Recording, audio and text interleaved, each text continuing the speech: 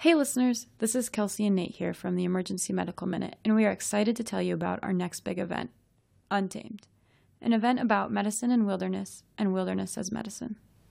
Picture this. You are canyoneering in the San Rafael Desert, the most remote desert in the United States, and suffer an unfortunate fall that leaves your right hand pinned by a boulder. Posed by the threat of death by dehydration, you have to choose between your life or your limb. Our keynote speaker, Aron Ralston, portrayed by the film 127 Hours, was in this exact position. Guests will hear Aron's story, along with other inspiring tales of survival. Guests will also hear from a panel of medical experts on how to survive the wilderness and embrace it as a form of medicine.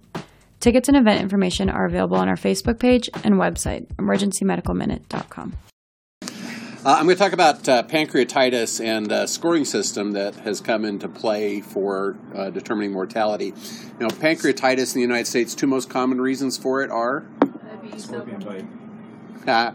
Alcohol, and number two, Diabetes. gallstones or gallbladder disease, but most common like impacted stone. Now, that interestingly, that's different in the great kingdom of England, where I brought the scones. It's the opposite. Gallbladder disease is first and alcohol is second. But we see a lot of people with pancreatitis. The three diagnostic criteria are you have to have two of these three.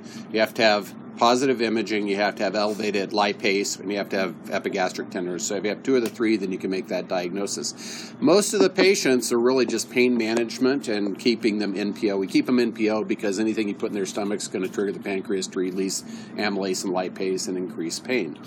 A lot of patients we can send home. Some patients who we can't control their pain or vomiting, we have to admit. But even though the patients we send home, there's a risk for death. There is a mortality up to 30% in some studies for pancreatitis. So it used to be that we used a scoring system called the Ranson criteria to determine mortality risk and say, is this patient's pain controlled, they're not vomiting, but can I send them home safely? Unfortunately, the Ranson criteria also requires some evaluation 48 hours into their hospitalization. So it kind of obviates the need for it in the ER. So there's a gastroenterologist out of Brigham and Women's Hospital in Boston who developed what's called the BISAP criteria. And that's something we can use in the ER.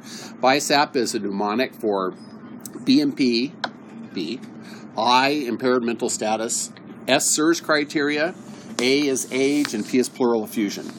If you have none of those, if your BNP is less than 25, if you don't have impaired mental status, and that includes lethargy, if you don't have the SIRS, at least two SIRS criteria, and we're all familiar with that, if your age is less than 60 and you don't have pleural effusion, your risk for mortality is less than 1%. So those are all things that we can consider using when we're looking at our pancreatitic patients who otherwise look well enough to go home. We still have to consider those risk factors. If they have now, the scoring system was not clear as to what number is how high, but I think if you see all those zero, then you can consider patients safe to go home. The end.